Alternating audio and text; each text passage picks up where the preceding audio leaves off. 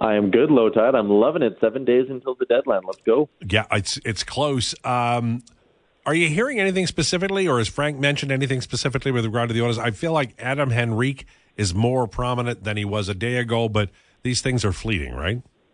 Yeah, do they like Henrique? I believe so, but I think you could say the same thing for Dowd and for a Buchnevich and for a Gensel and an Eberle and on and on and on. I think the Oilers right now are sitting there going, oh, we actually kind of see a lot of fits on the market. Nothing to the level of, say, when Ekholm was available last year. It was like, whoa, that is so clearly what the Edmonton Oilers need.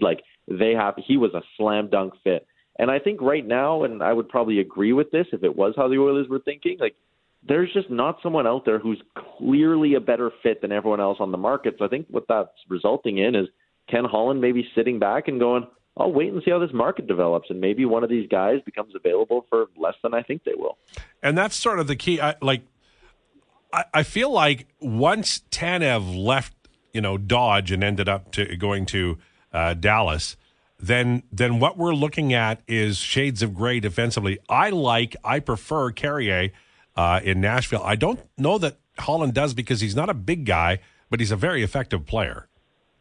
Yeah, I'm with you. I agree. I like Carrier the most out of the group. I don't know how much Edmonton's interested in him. And now the weird thing is Nashville's kind of sitting there going, oh, we want to give our guys a chance. And it's like, oh, God, are they going to do the foolish thing of, not trading these rentals and going and losing in 5 games to the Dallas Stars?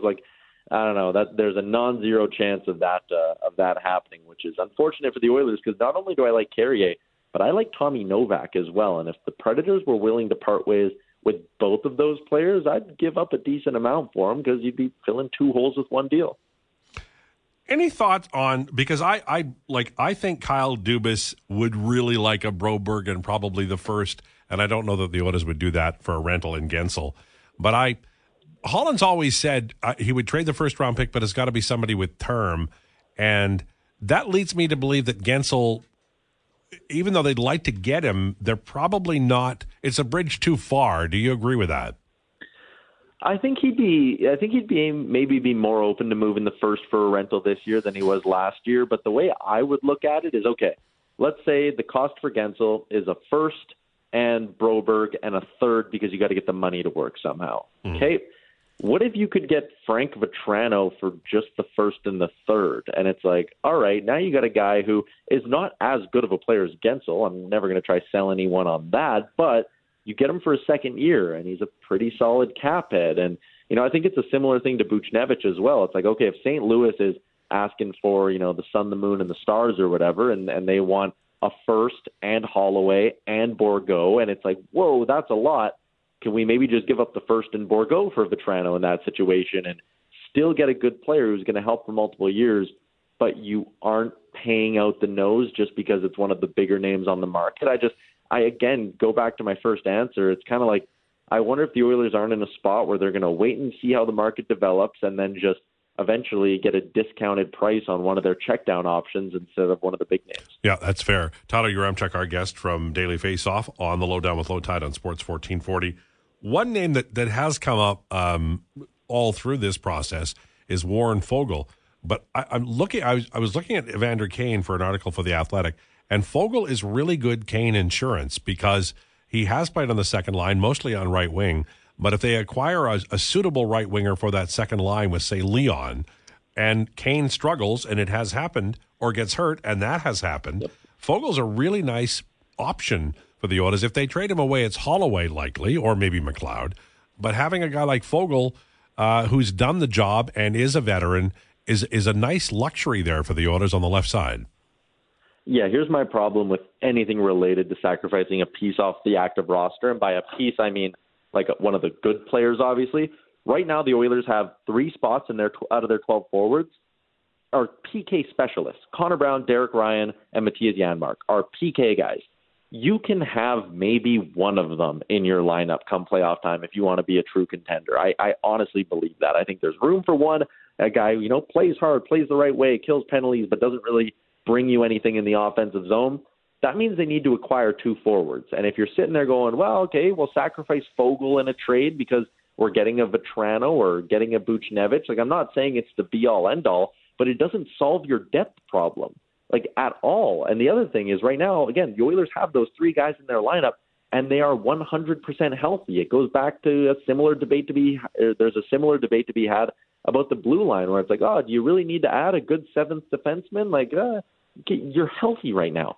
You're not going to go, in all likelihood, knock on wood, the rest of the year being fully healthy on the blue line and fully healthy up front. Like, they need to add pieces without subtracting significant pieces as well. And that's why I keep pushing back on the idea of, like, well, you just throw Warren Fogle in the deal to make the money work, and you go get a guy. And it's like, okay, sure, then your bottom six is better, but your top six is better, but your bottom six is the exact same, not good enough. And that's when it's 100% healthy. So I don't think they can go out and make any sort of a move that involves sacrificing a Holloway, sacrificing a Fogle, sacrificing a McLeod. You don't have the depth to do that.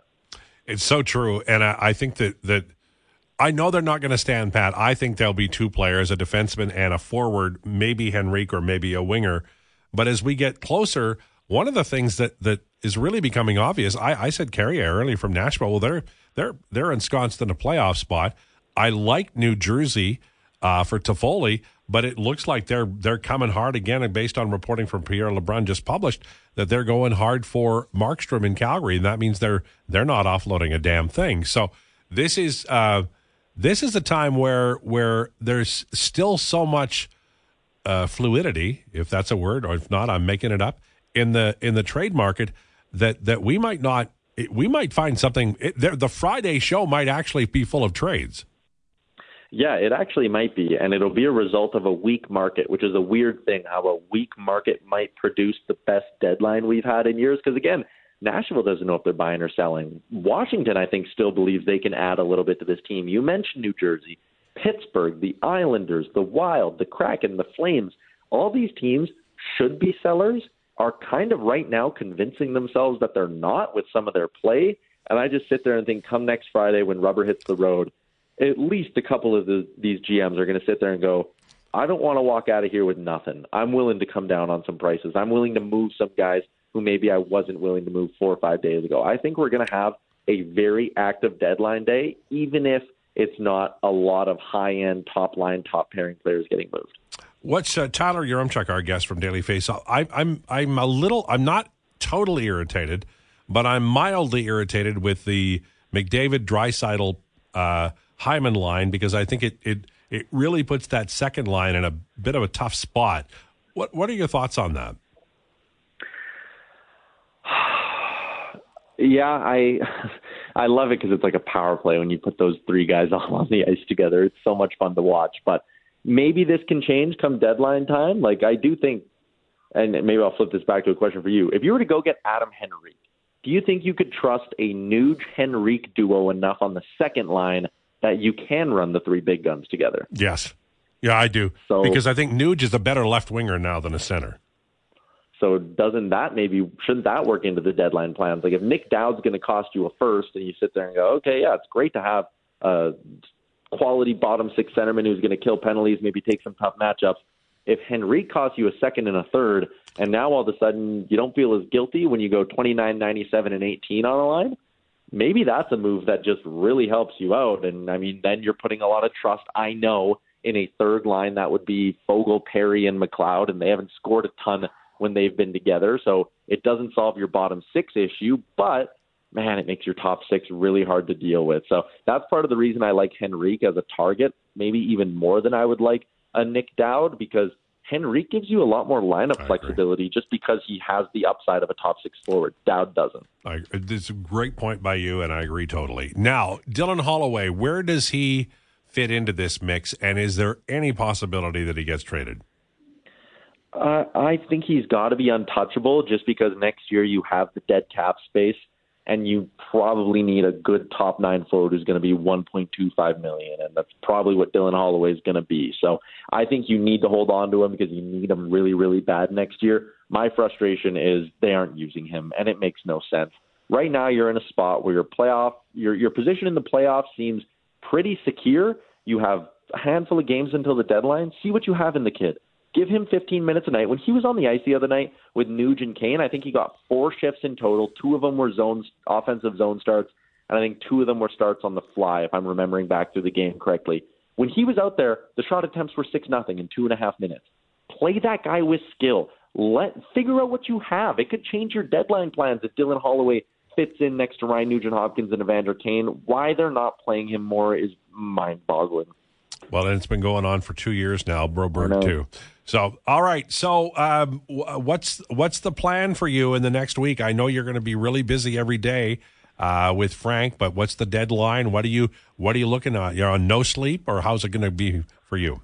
Yep. Probably very little sleep, doing a 4-hour live stream next Friday with Frank Saravalli. We do a neat thing at Daily Faceoff where we put Frank. He's always on the screen, but he's just up in the top right-hand corner. So while I'm talking to my various guests throughout the 4 hours, you get to always keep an eye on Frank on his phone, texting people, calling people. And then it's cool. The moment Frank breaks a trade, you watch him on his phone, hangs up, he texts a couple things, and then he messages me and goes, I got one. And he unmutes himself, and boom, you get it like in real time on our live stream. It's really, really cool. I'm excited to do it next week. I'd like to have that for Frank 24/7. I'd like to know where he is, follow him around into the bathroom. Could you work on that? Hey, I mean, maybe next year we can just do a full week of ISOCAM in Frank's basement. I'm sure he'd be delighted by that. All right. Have a great weekend. Thanks, Tyler.